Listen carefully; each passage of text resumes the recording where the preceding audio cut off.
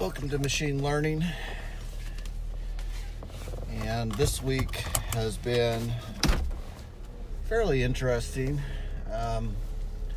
Been doing quite a bit of podcasting and coding on my GitHub, learning more on Python, and that Python is an amazing language, the way it's constructed, especially with lists when you're dealing with lots of data transformation.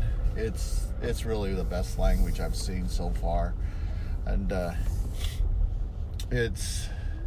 I could kind of see with PowerShell how they were doing its transformations using pipes and attempting to try to get a similar type of capability, but Python definitely, with its NumPy and Pandas libraries, plus all the other libraries that can be used for data cleaning and transformation, they're just very powerful. And so this week what I did was, again, continued to work on that word vectorization, and so what I did is take my sentences, tokenize the sentences, and then vectorize them using NLTK. And then once I vectorize the sentences, then cosine them, and then use the cosine against a sentence and looked at the scoring on it. So there was a little piece of code I got off Stack Overflow that was really good, that unpivoted the data frame that was the result of the dot product, and then I was able to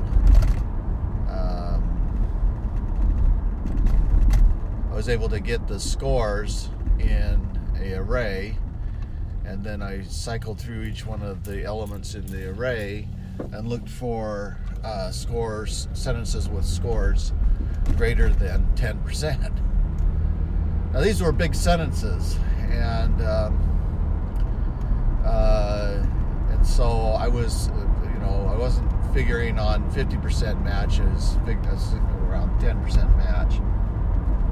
And it just leads me to believe that Google is really quite amazing, how their algorithm seems to find the data that you're looking for. But, that may be due to the fact that they've got such large data sets that they can use some level of popularity to figure out what people are searching for when they look for certain keywords. And based on that feedback, they're able to get higher relevant data to the user. I don't know if that's why their search engine's so good, but it's really quite amazing when you type in a sentence and it finds similar content, and that content isn't irrelevant. So it's really amazing. But using this cosine algorithm, I set up just a couple of paragraphs. I got a couple of paragraphs from my website, and then put it in, and then they have a 2-sentence or sentence tokenizer, and so it looks to see what punctuation that could indicate that it's a sentence or a question. Probably looking for declarative sentences, and then sets that up in the list of sentences, and then you can then randomly take one of the sentences and do a search against it. And then when you get a matrix back, and the sentence that you're searching on will return a 1, because that's a perfect match, and then the other sentences will be a probability of a match. And so these probabilities are very important, because they can be used as recommendations. So I did get it working, and I'm still pondering about it. One possibility is to use a reinforcement learning to figure out all the possible pathways, and then look at each probability as a reward. So it could learn based on where you do comparisons between different sentences. So you use some level of permutation. So a permutation would be a factorial. And so if you had 7 factorial, that's 7 times 6 times 5 times 4 times 3 times 1. And that tells you the total number of permutations that are possible.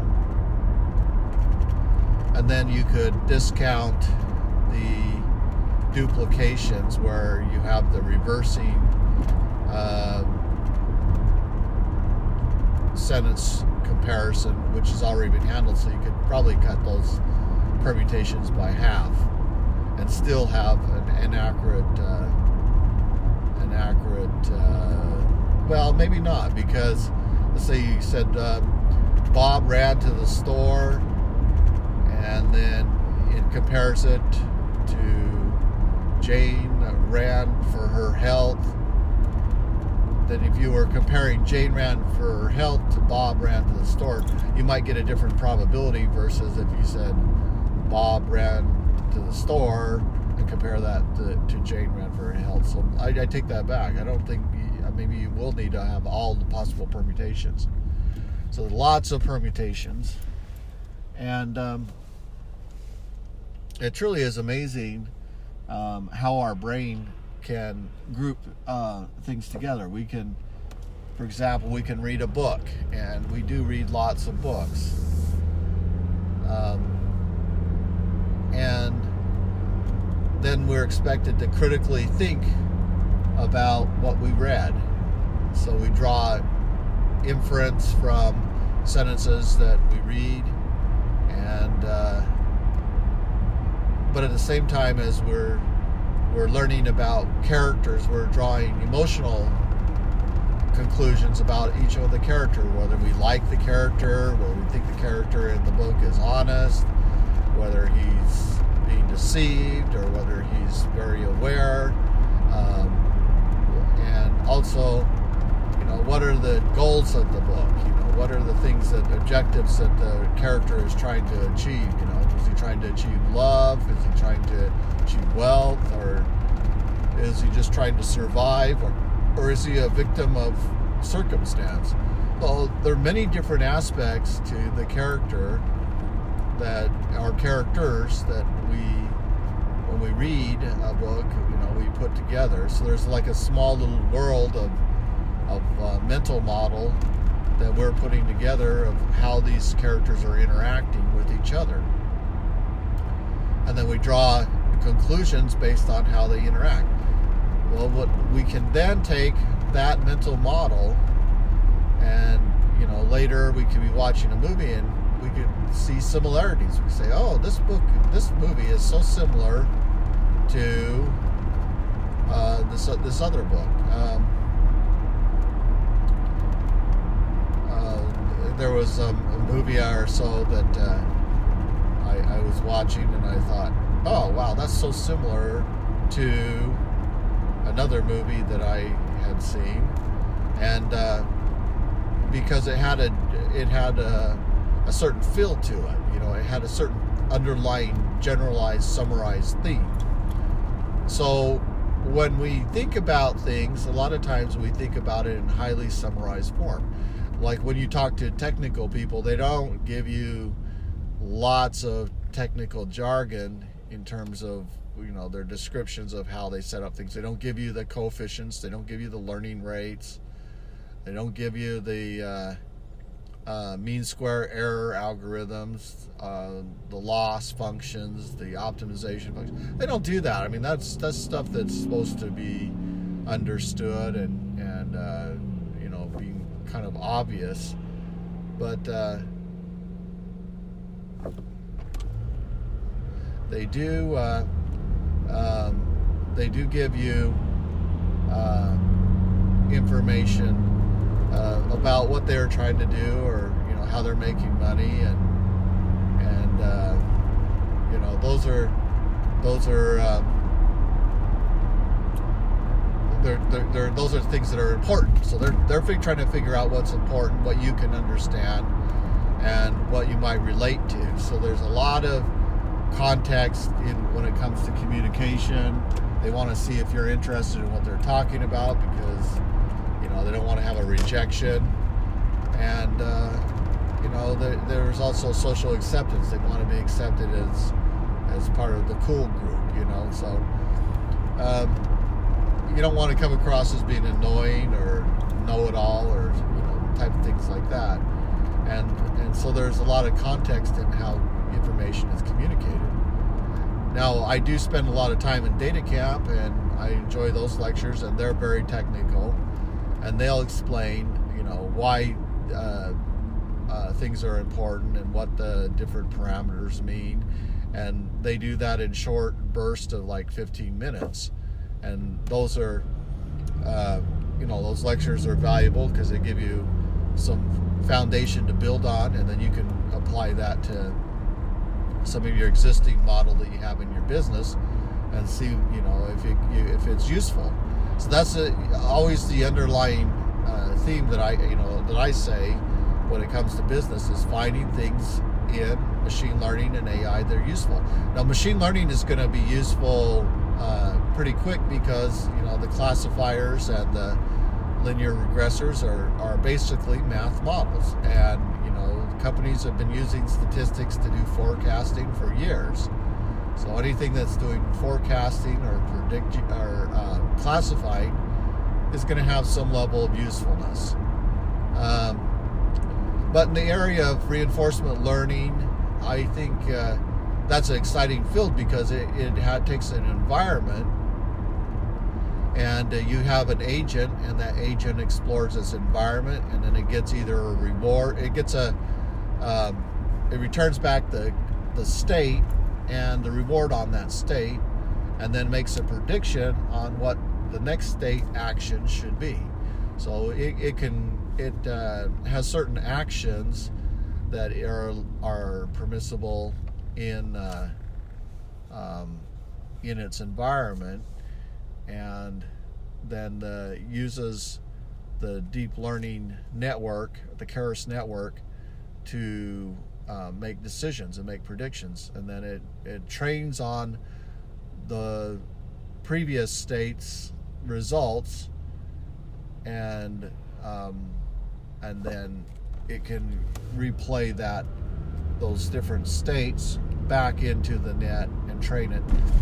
One thing about that is that there could be some duality to this, is that you have one algorithm that's training and learning, and then when it gets to a certain level of efficiency, then it stores its weights, and then you have another agent that is pulling those weights and using it to actually do the performance. So you could have one that's training and learning, and another one that's using those trained weights. So the hive, you could say hive mind, I guess, has been used before in this podcast, but let's just say the collective knowledge of the group could be shared between the different agents. So that one agent could learn, and then it could share its weights with other agents, and then that helps it becomes more effective in environments that it's not aware of. So if another agent's been in this environment, you could have that classified and those weights stored as it learns from its environment. And so then it would be a question of how many environments have the agent spanned or covered. And that's what we call experience. The more experience we get, the better we are at recognizing and responding correctly with the appropriate actions. So we know, like if we're driving we're driving in a certain area, we know that where the speeds change, speed limits. We know how to safely navigate lane changes, and we're comfortable with those conditions, and we're comfortable with our actions. And so as we get more familiar with that environment, our confidence levels go up in how to navigate those environments. Well, that's kind of the way CartPole works. So OpenAI, Jim, we talked about Nchain it a couple of days ago, but they also OpenAI has a graphical interface called CartPole. And what CartPole is you have three actions. You have a stop action, you have a left or a right action, and your goal is to balance the pole. And so the pole can fall to the left or it can fall to the right, but as long as you can oscillate between left and right, that you can balance the pole. Just so if you tried that in real life, you would have more directions to have to balance, because you would have left and right, but you would have also 360 degrees of other possible vectors that you would have to move in. And so you would focus on the top, and then you would move in those directions.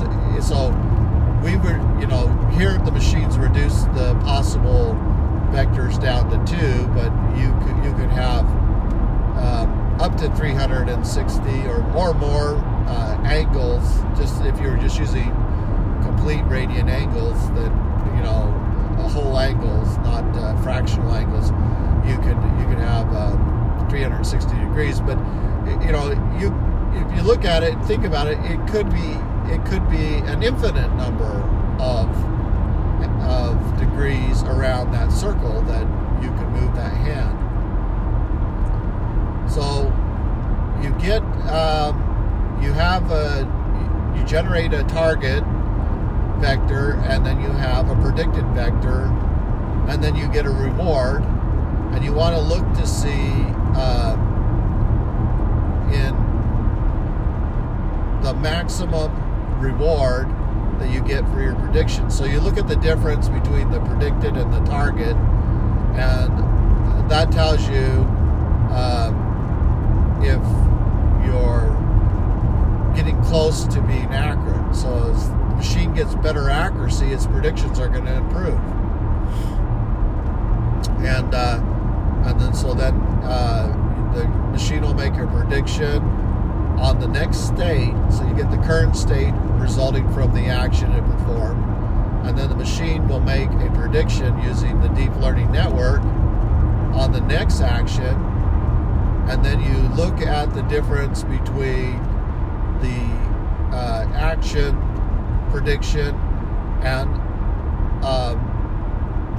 the target, and so based on the current and the previous state.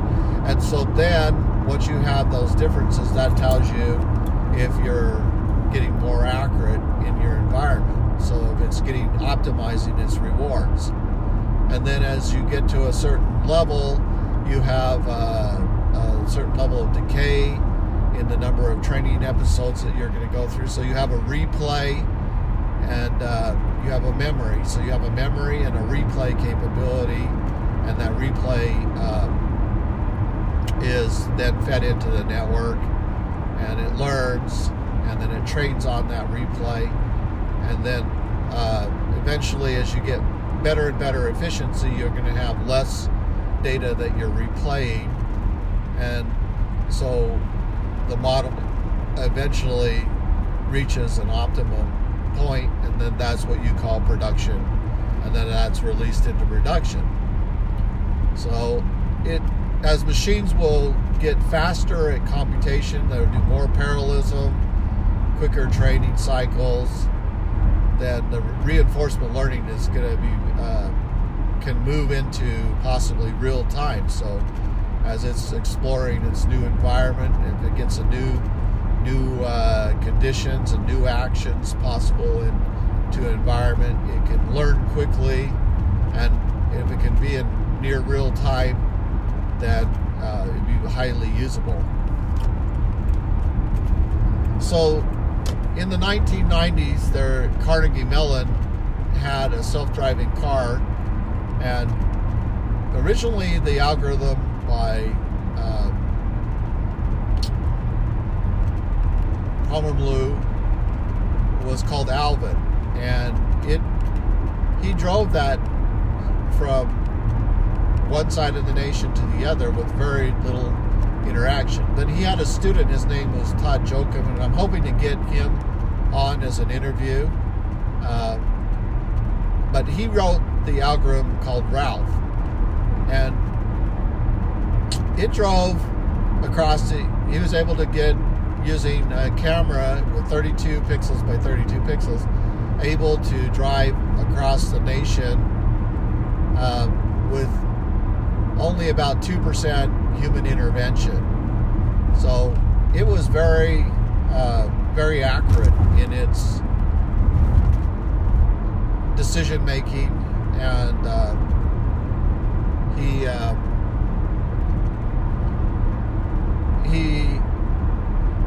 used a neural net to decide what was the road, and also to detect where the lanes were, and objects that were to the left or right of him, and how to navigate the lanes, which lane was open, which one lane was closed, and also whether or not the car in front of him was the distance was rapidly changing, so if the velocities in the car in front of him were slowing down. And he had a very simple interface. It was a graphical interface that was in the car. And I also believe they used some sort of LiDAR, because I saw in the video that described the self-driving car that they created that it did have LiDAR. And he states that, Jochum states in his webpage that they did have GPS, but it wasn't used for locating where the car was, because the GPS at that time was not accurate enough. But they used it for detecting the velocity of the vehicle. So it did have GPS, but it was used for detecting velocity. And, then these algorithms out of Carnegie were quite famous because they led to other students who became professors, who influenced students to build cars for the DARPA challenge. And one of their cars was able to complete the Baja course, and there was so many challenges that they had in completing that course. It was really a technology marvel that the vehicle was able to navigate the roads and figure out the trajectories, and then complete the course without flaw. So anyway, I'm looking forward to seeing if he'll come on, and we'll do a 35-minute interview with him. He's quite famous, and we'll see what happens. Well, so that was kind of my experience with reinforcement learning this week. And next week I'm going to be thinking about looking at more reinforcement learning, where now I'm getting more of a better understanding of some of the usefulness of it, and how to stage the reinforcement learning so that it can explore its environments. I've been thinking about different environments in business where you could apply rewards or punishment to see if the machine can find optimal paths. And maybe, one that I've been thinking about is resource planning. So one of the problems you have with resource planning is you have to have a certain number of skilled workers to do a job. Then you need to figure out, who rates good well enough to be put on certain jobs, who would perform well enough, and having preferences to be on the team, and then keeping resources working enough that they're not losing money, that they're able to make a good salary, but at the same time that they are able to complete work. So as you're allocating resources, they're able to get work done, and the projects are on schedule. And if they get on schedule, then they get good performance ratings, and those are all important in resource planning. So it's figuring out the formulas, I guess you could say, to figuring out how the resources are allocated could be kind of like a very sensitive area, but yet it might be something that could be useful. And if you could build the software, possibly you could market that software to other resource planners that are dealing with complex matrices.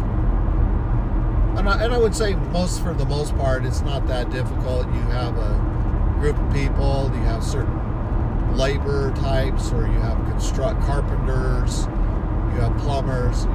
Everything is somewhat segmented, and then they have different skill ratings, which usually are based on their credentials, and then certifications, what they're capable of doing, and then you have time and budgets. So you have a certain amount of money to get the work done, and you have a certain amount of time to get the project done, and then you're going to try to allocate the resources in such a configuration that you can get the optimum work done. And that's going to be in a constant change. And that's one thing that any project manager, it's very difficult, because you're managing multiple projects, and you have a certain resource pool, and you're constantly having to pull resource away from existing projects. When you do that, it's very expensive, because there's a learning curve to bringing the resource up to speed, and so shifting around is difficult. Sometimes you can ask your resource to do multiple things over a certain time period, maybe allocating a certain percentage of their time on one project and a certain percentage on another, while not compromising on the quality of the project. So there's this balancing act that goes on between projects and resources. That's is in a kind of a flux, or in a matrix of change. And so there are some challenges that way. Well, that's just one idea. Been starting to think about some more. And another aspect of this is figuring out what the rules are. And so maybe you don't know the rules. Let's say you don't know the rules, and all you know is what the desired outcome is. So just like the cart pole balancing algorithm, your goal is to keep the pole upright for the longest amount of time. That's the end objective. And so maybe what the objective for resource planning is to get the highest quality. So you put the best people on the best projects. Maybe that's your goal. Or maybe your goal is to increase the amount of profit that you make by getting the most work done in the shortest period of time. And so by having the best configurations, you improve the outcomes. And so you could look at what were the best configurations and the outcomes, and the neural net could learn from that. So when it sees something that's similar, comparable, it says this team did really well last time. Why not use them again? So you have a preference in your configurations, and you pull people based on previous performance. So you put your best teams on your best projects, and so there's a lot of the assumptions with resource planning will change, because the neural net will find signal, and it will find the groups that performed well together, because there might be teams that work really well together because of their personality types and their leadership management role. You can have a really good manager who's on top of things, and the workers are really excited to work for them, and they're doing good work. And all these things can come together to affect performance. And so it will find those signals. It'll find that pattern that is useful. And it's easy to see, in some ways, when you look at employee churn, you can see certain patterns, like in PTO patterns. Like if there's certain higher frequencies of PTO usage, maybe things are slowing down. Maybe it could be a change in the time of the year. Maybe people are getting sick, whatever. But there's something that maybe is causing a variance, and that discovery of the invariance is important, because it could suggest that there's a pattern that's emerging. And so those are things that to be considered. Well, I look at where logistic regression has been used also. One is equipment maintenance, and so they're looking at equipment maintenance. There is certain trend lines that you can establish, and based on a certain trend line, you can figure out at what point you think that the equipment might fail. So I ran some queries and figured out what the mean time, or figured out the amount of elapsed time since maintenance occurred on some equipment, and looked to see if there was some patterns, like if there was an increasing pattern of time between maintenance. So like if maintenance wasn't occurring as frequently as it did in the past, that could suggest that there was maybe money is getting tight, and equipment isn't being maintained is being pushed off. Just kind of like when you're short on cash, you're not replacing parts in your car that could fail, like alternators or starters, or doing your transmission flush. So there's maintenance issues. Maybe you're going longer between oil changes. So that's what I was thinking is, looking at a pattern, then put it into bar graphs and run it over, different time span, and just see if there was a general pattern. And then, connect a moving average to it, and just look at that moving average to see if your elapsed time is increasing or decreasing. And I could see for some of the equipment that it looked like that some of the equipment was getting, it looked like that the span of time was increasing more because it started off over the last few years of them tracking it. I was able to see that it was kind of upward migrating on the elapsed time.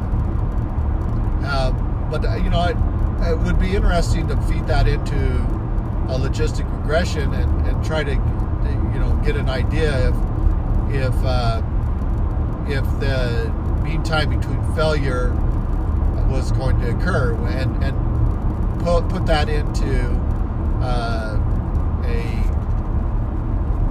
gather data on the environment that the equipment was in, and then feed that to the logistic regression and make a prediction at what point the equipment is about to fail.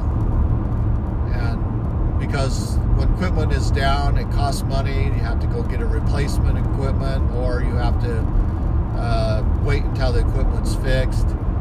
And so if you know that there's a certain number of hours of operation that the equipment fails, as the equipment approaches that critical hour of operation, then you have routine maintenance that occurs, and there's a cost associated with that. And so perhaps what that was indicating is that they're deferring some of those costs, pushing out those limits. So they're saying, well, okay, instead of the 500 days, we'll go 600 days, and then we'll maintain it, because then that will defer some of our immediate costs. And so keeping the equipment costs down might be the objective. So there's a balancing act between the failure rate and the maintenance. And so if we can figure out maybe what that critical balance is in terms of, put it in some statistical modeling, and then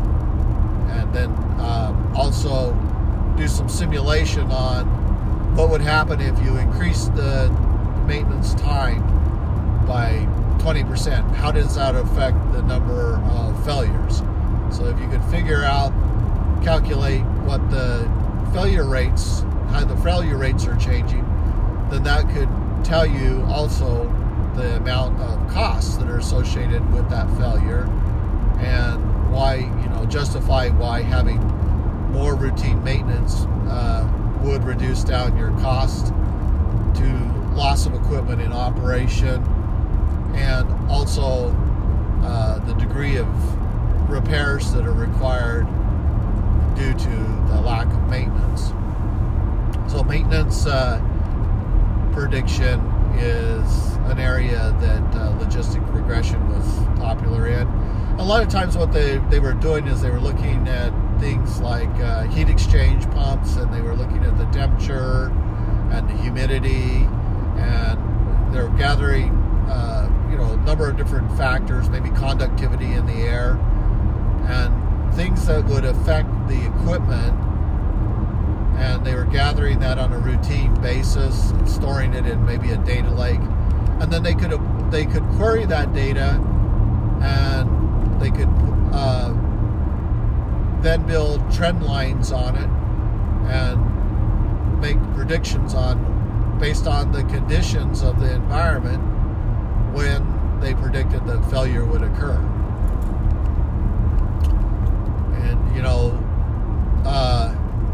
And so just like fraud detection, you're not going to have a large percentage of failures, but the failures that you have could be expensive. Let's say you had a failure on a Caterpillar, that could be expensive, and or if you had a failure on an ATV, that may not be as expensive, but